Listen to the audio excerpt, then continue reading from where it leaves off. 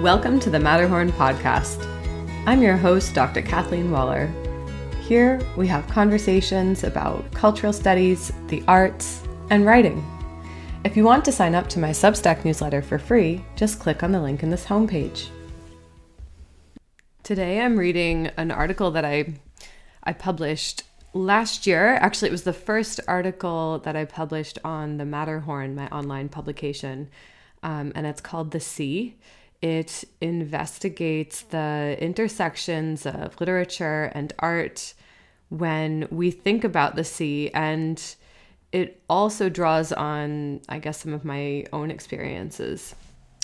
So I'll be reading The Sea for you today. I've always had a fearful respect for the sea. Growing up in New England, we would often go to beaches on the Atlantic Ocean. It was not the culture to truly swim there. With few exceptions, we merely dipped our toes or ran quickly in and out, unless we found ourselves, for example, on the calm side of Cape Cod on a very hot day. It was simply too cold. And all of us had seen Jaws, shot on Martha's Vineyard, the Kennedy famous island just off Massachusetts. I probably saw Jaws when I was about 6 or 7, about the same time I was interested in moving deeper into the waves. Maybe it was too young to see it, or maybe I would have been doomed with those horrific images to haunt me for life at any viewing age, especially considering the real, though infrequent, stories in the local news. What a great film series. Of course, nobody wants to be eaten by a shark, and even though we know it's truly unlikely, many of us are afraid of this fate. National Geographic claims it's because we're afraid of losing control. I guess that's true. But also, we're afraid of what we don't know. The shark attacks in Jaws are metaphors for our fear of the unknown and the miraculous power of nature. In fact, we don't even see the shark in Jaws until 21 minutes into the film. This clip above of the first attack doesn't even show the shark. The invisibility is the fear, because the ocean represents the unknown. If you go to my original article, you can see the clip that I'm talking about embedded right on my Substack page. Sure, a great white might pose a real problem if it's swimming around near surfers or children kicking on floats. Though we know attacks are rare, the deepness and strangeness of the sea that envelops these massive creatures is as fearful as the predator itself. Apparently, I'm not the only one who was affected by this film. In Before and After Jaws, Changing Representations of Shark Attacks from the Australian Association for Maritime History in 2012, Beryl Francis explores the shifts in our understanding of sharks, especially great whites.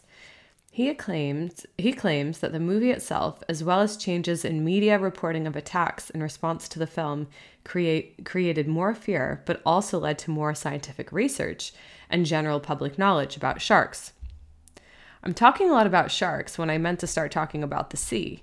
But how can we capture the beauty of the sea? It seems so cliched. I guess I'm avoiding it for that reason. I'll get back to this idea when we look at literature that engages with it. Film and painting can tackle this problem by just going for an aesthetic reflection without comment. But we can also look at the sea first by what we do on it, in it, and at its shores. What do you do at the sea? What do you think about? For some reason, I keep thinking about the opening of Calvary, the film, from Ireland in 2014, and its gorgeous shots of the Irish coastline. Although the beauty of the waters enters the film several times, it also seems to mimic the turmoil and darkness in the protagonist priest's mind. I've also got a clip of this opening on the Substack page. Interestingly, the opening shot of this film features surfers. They have nothing to do with the film directly.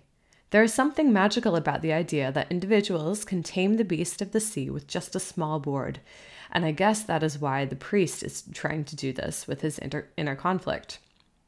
The reality of great white sharks in New England didn't keep the surfers away, but most of us laymen stayed safer and warmer near shore.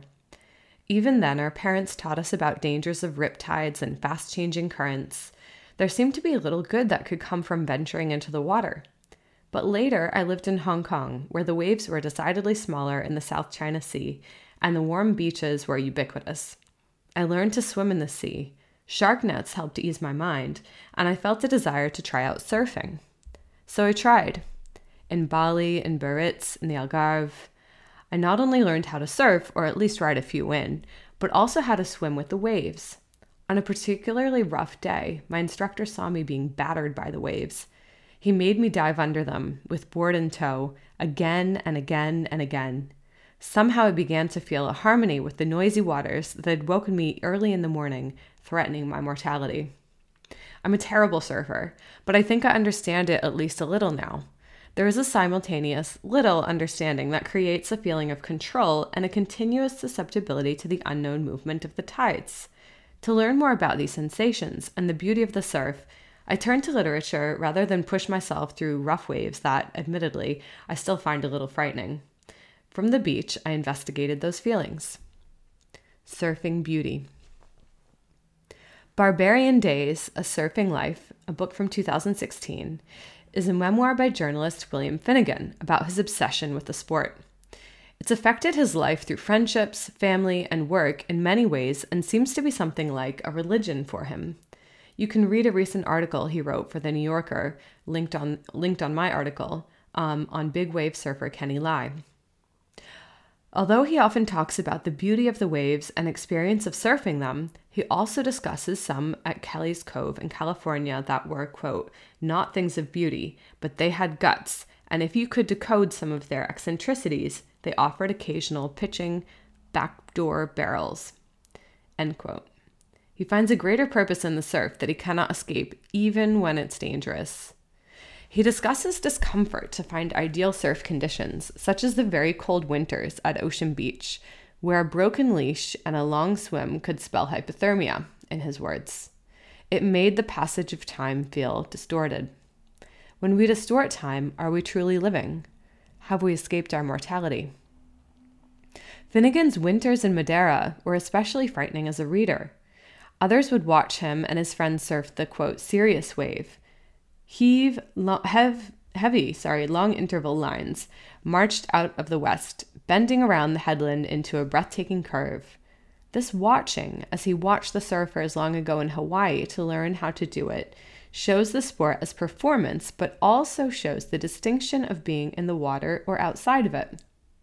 There is safety on the side and perspective. I think of other texts that are aware of performance, such as Macbeth or Who's Afraid of Virginia Woolf. Is everything a performance? And if so, for whom? Shakespeare's Macbeth says, quote, life's but a walking shadow, a poor player that struts and frets his hour upon the stage, and then is heard no more. Is it then the fatalist or pessimist who pushes dangerous limits, or is it the one who is truly living? How we respond to fear can also be both performance and art. The friend calls the Paul de Mar a picturesque kamikaze closeout, but the author found it mesmerizing. The not normal ocean behavior, as he says it, reminds us that we can start to understand nature, but it can still surprise us with devastating effect. The author states, quote, I could tell deep in my chest that everything was wrong with these waves. The act of surfing becomes a kind of hubris. Although it was a near-death experience, instead of his body reacting with nerves by, quote, shaking, he felt fantastic. He says he talked about going to church to feel humble. We are insignificant, and the waves don't care if we live or die. We are simply there to witness them. What do you think of people who knowingly push the limits in this way? Big wave surfers or free climbers, for example? How has danger affected your view of the world? Finnegan's friend barely survives the dangerous waves, then makes a series of semi-comic drawings of it. Peter Spacek also uses surfboards to create art. Surf has inspired a lot of art in many genres. Other surf art murals attempt to bring experiences at sea to many passerby. In a way, these artists are immortalizing their experiences as well as trying to capture the feeling for the public who may not have the skills or guts to try it out. Hokusai's Great Wave. Before surfing, humans tackled waves for survival, either for economic benefit or by directly hunting fish and other sea creatures. Under the Wave off Kanagawa, or The Great Wave, from 1830 to 32, by Katsushika Hokusai, is an iconic work. You can do a lot of reading about this painting, but it's also important to just look. Often at museums, I like to read about the art later when you can pick up one of those pamphlets or find a QR code. If we just encounter the painting first as colors and lines and depictions of a human vision of the world, we see something beautiful. How does the painting make you feel? Where would you place yourself in it? Which lines make you want to enter it? What shapes mimic nature and which ones seem to defy it? Although we tend to look first at the beauty of this wave itself, as well as the distant Mount Fuji, an important element of Hokusai's painting is the inclusion of the tiny-looking people on fishing boats. They are vulnerable, like a surfing Finnegan in the unexpected waves he sometimes faced. Besides this YouTube video that I've got here to explain the painting a bit more, another interesting article is from Gary Heike, The Old Man, Mount Fuji, and the Sea. Here's a quote from this article. Depictions of waves and the movement of water in Chinese painting, which had a formative influence on Japanese depictions of the same styles, were found in the traditional genre of mountains and water, or sansei, Chinese shanshui. The indigenous Japanese painting tradition known as Yamato-e had utilized the power of waves to highlight human struggle. Hokusai's numerous early depictions of the movement of water oscillated between such decorative fields of linear patterns and dramatic depictions in which animals and human figures are shown struggling against waves. What gave Hokusai the ultimate wave design in 36 Views of Mount Fuji, the sequence in which this painting was a part of, was a sense that drama was being played out in the realistic space. It was Hokusai's experiments with this design in a Western-style format that played the key role in this integration of realism, decorativeness, and narrative. I love the way he highlights this painting as an intertext of several different cultural influences made new. Hokusai was conversely a strong influence in European Japanism, especially for Claude Monet. He later discusses how although the Edo period in Japan was seen as largely closed to foreign influence, in part the isolation strategies of the rulers led to some like Hokusai to be even more interested in the outside world. Hokusai drew his influence from elsewhere, including Western realism of the Dutch, as well as architecture or man-made objects, the boats in this case. Maybe understanding the avant-garde multicultural aspect of the wave makes it clearer why there are so many reinventions of the image. For example, the British Museum's blog highlights these examples related to street art and fashion, and there are many in the link that you can see. The Environmental Humanities Journal highlights the way Hokusai's painting has been used more recently in discourse about the Anthropocene, which will be a later topic for this newsletter. He investigates painted reimaginings from the 21st century with the idea of humans' effect on the planet. Quote, "This explicit transport of Hokusai's wave into a conversation about embodiment and materiality sets up the life that Hokusai's wave has in today's catastrophe-conscious world. In the newest rescriptings of the Great Wave, there is much less of the contemplative and much more of the calamitous. The wave has come to stand for imminent disaster, climatic and more, and operates as something of a call to arms. The sound of the sea."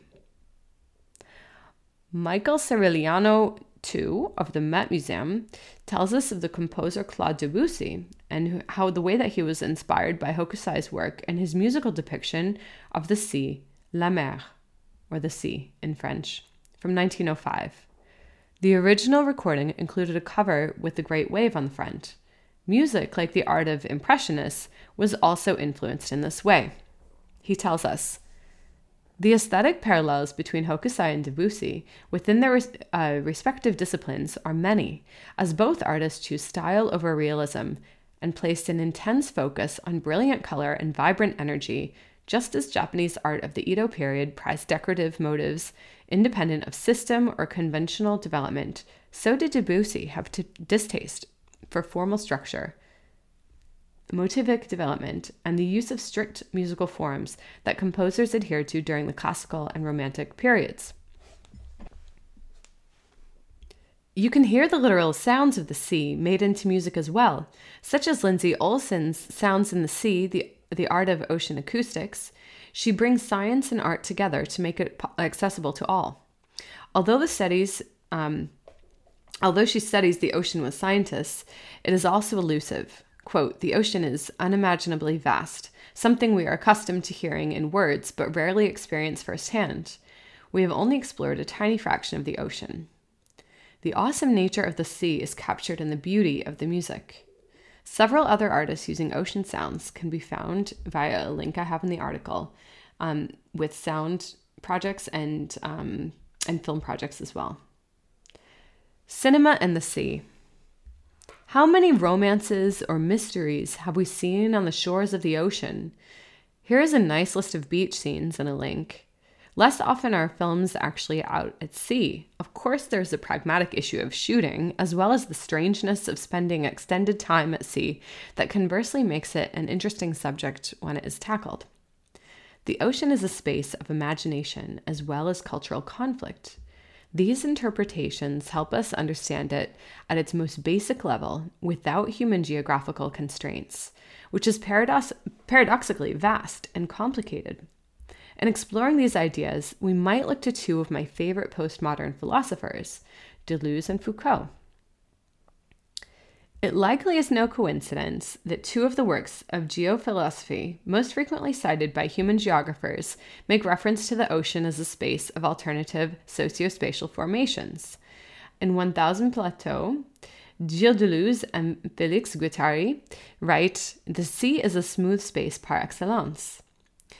And in Of Other Spaces, Michel Foucault writes, "The ship is the heterotopia par excellence."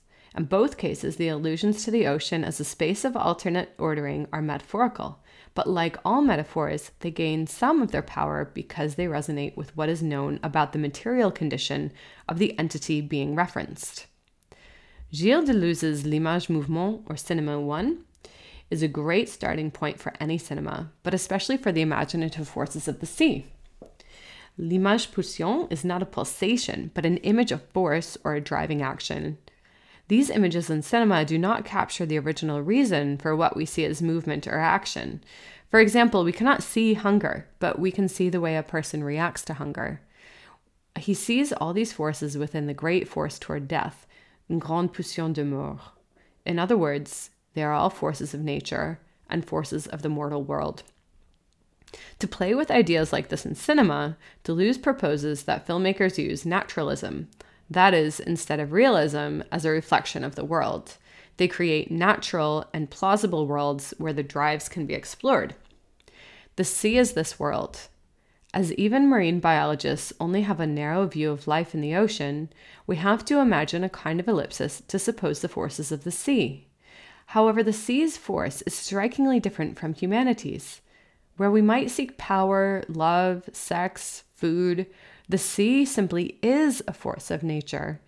As far as we know, it seeks nothing other than to exist, to swell, to calm, to pull, to hold something up or sink it down.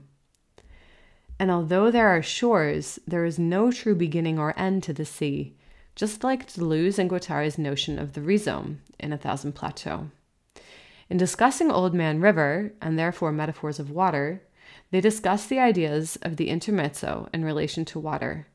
They posit the idea that American and British literature take up this in-between space as well, with no clear definitions, allowing them to move more freely in dialogue, an idea of being between things as the location of idea formation and the foundation of life, such as a stream without beginnings or end that undermines its banks and picks up speed in the middle. In other words, the middle is all. Perhaps the lack of physical definition within oceans, other than changing shorelines, allows it to stand as a metaphor for all life, as well as an individual's life. It is chaotic by definition, creating a subject that can no longer even dichotomize. Fear has no beginning or end, but love doesn't either. In a Buddhist way, we can think of ourselves as energies in the universe along with the ocean. What does this mean about our place in it? Particularly when it may be extremely chaotic, like this scene embedded in the article from Tom Hanks' Greyhound in 2020, where he was bringing men and supplies across the Atlantic from the US to the UK during World War II. The endlessness of the attacks, as well as the sea itself, were mirrored in Hanks' visage, showing both resolve and futility, both great leadership and humility. For he knew that although they could try their best, there were many factors that made imminent death possible. back and forth, up and down, in a seemingly endless motion with hopes of eventual freedom. One cannot help but see the whole experience as a purgatory. But for what purpose? Is it simply the notion that what doesn't kill us makes us stronger? Here the aggressor was below the sea, if it were not the swells of the sea herself. The German U-boats invisibly preyed on their vessels, like we imagine the shark in Jaws. Although things are different on the ship, they need their leader more than ever, just as the lifeguard in Jaws takes the lead. Leadership in these situations doesn't deny the possibility of death. Instead, it looks to attempt its avoidance with foresight, as well as to console those who are living. Sometimes the fear is that we will fall in love with the strange darkness of the sea, that we will want to dive into the unknown. In The Shape of Water, which is that film by Guillermo del Toro in 2017, it goes in that direction. There's so much going on here that I'll leave you with it for now and maybe come back to it from a different angle another week, but feel free to make comments on the article about your thoughts. A literary ocean. What happens when you take away images of the sea and replace them with words? I am often afraid of cliché when describing the ocean as a fiction writer. How can we not be?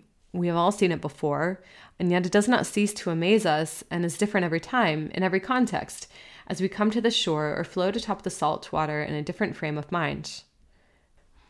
Many poems dance through images of the ocean and use tides and waves as metaphors. I have linked a pretty good list of poetry about the sea. One poem I love that takes place on a beach is Matthew Arnold's Dover Beach from 1867.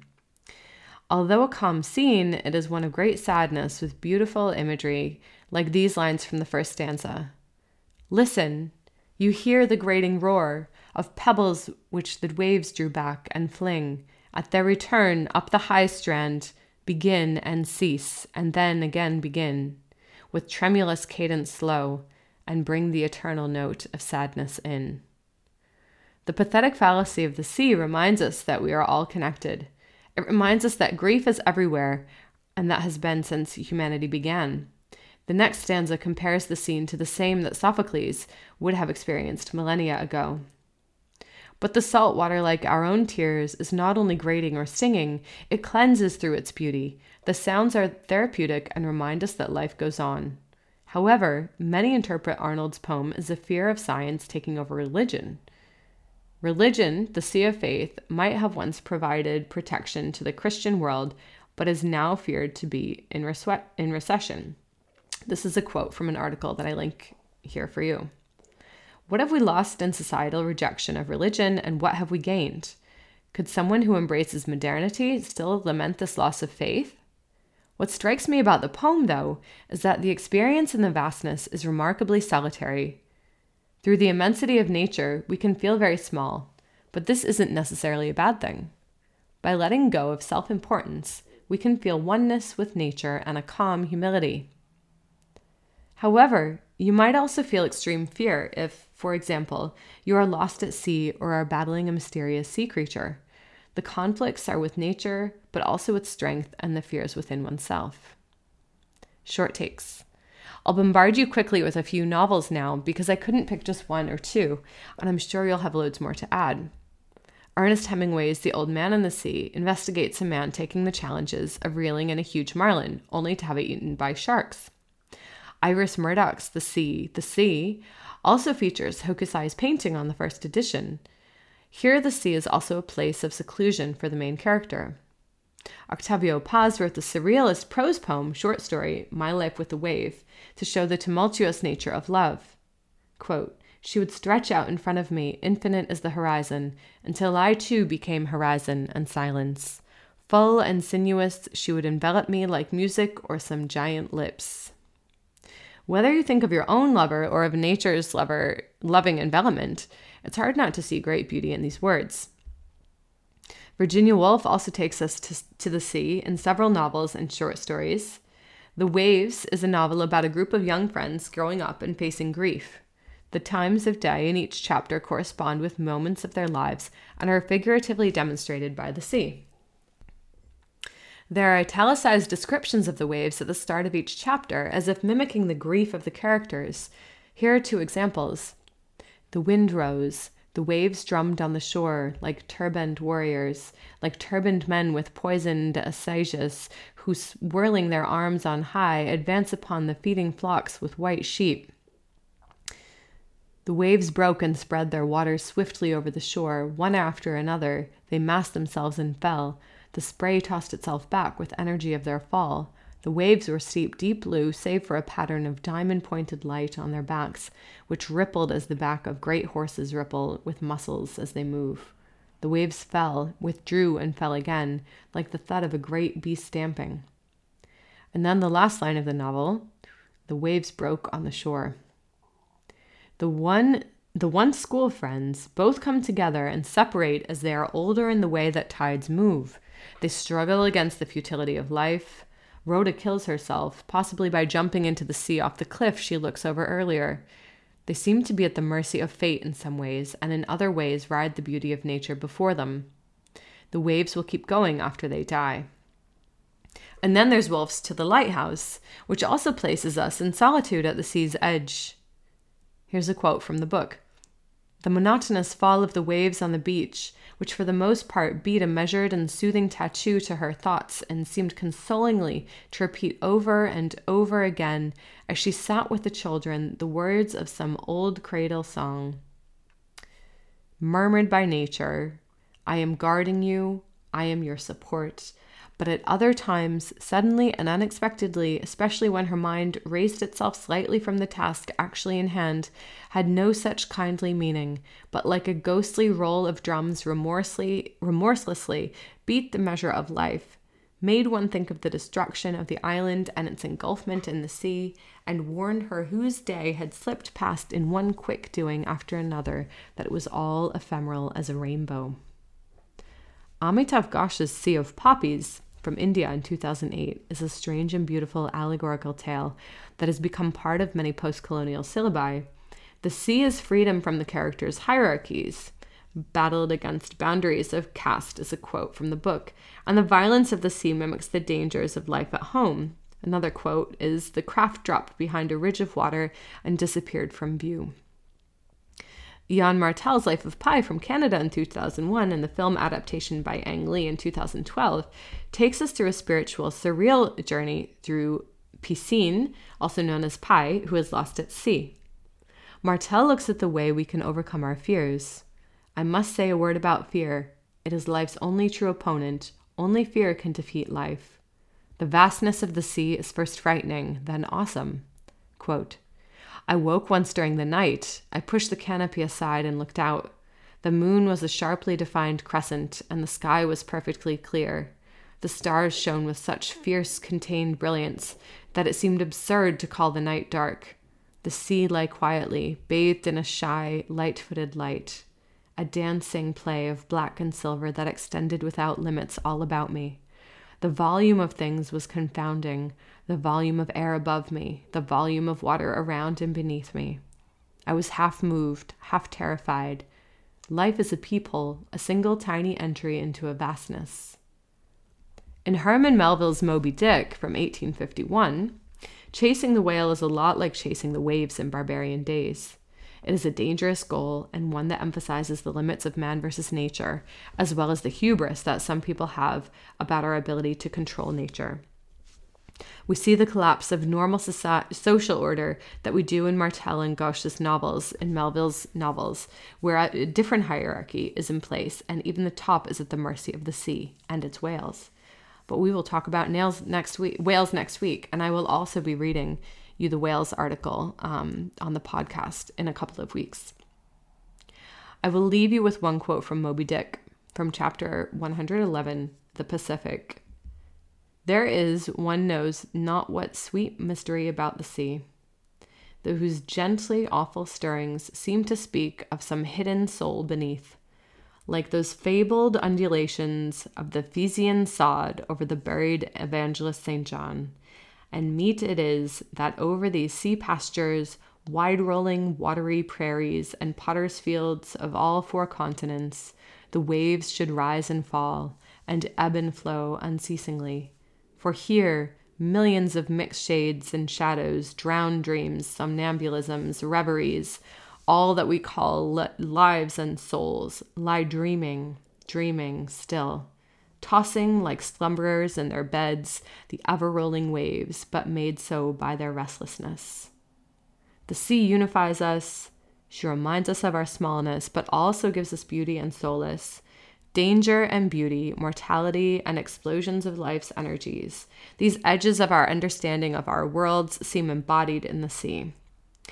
In the comments, please tell us about your relationship with the sea or other art that has interpreted its meaning for you.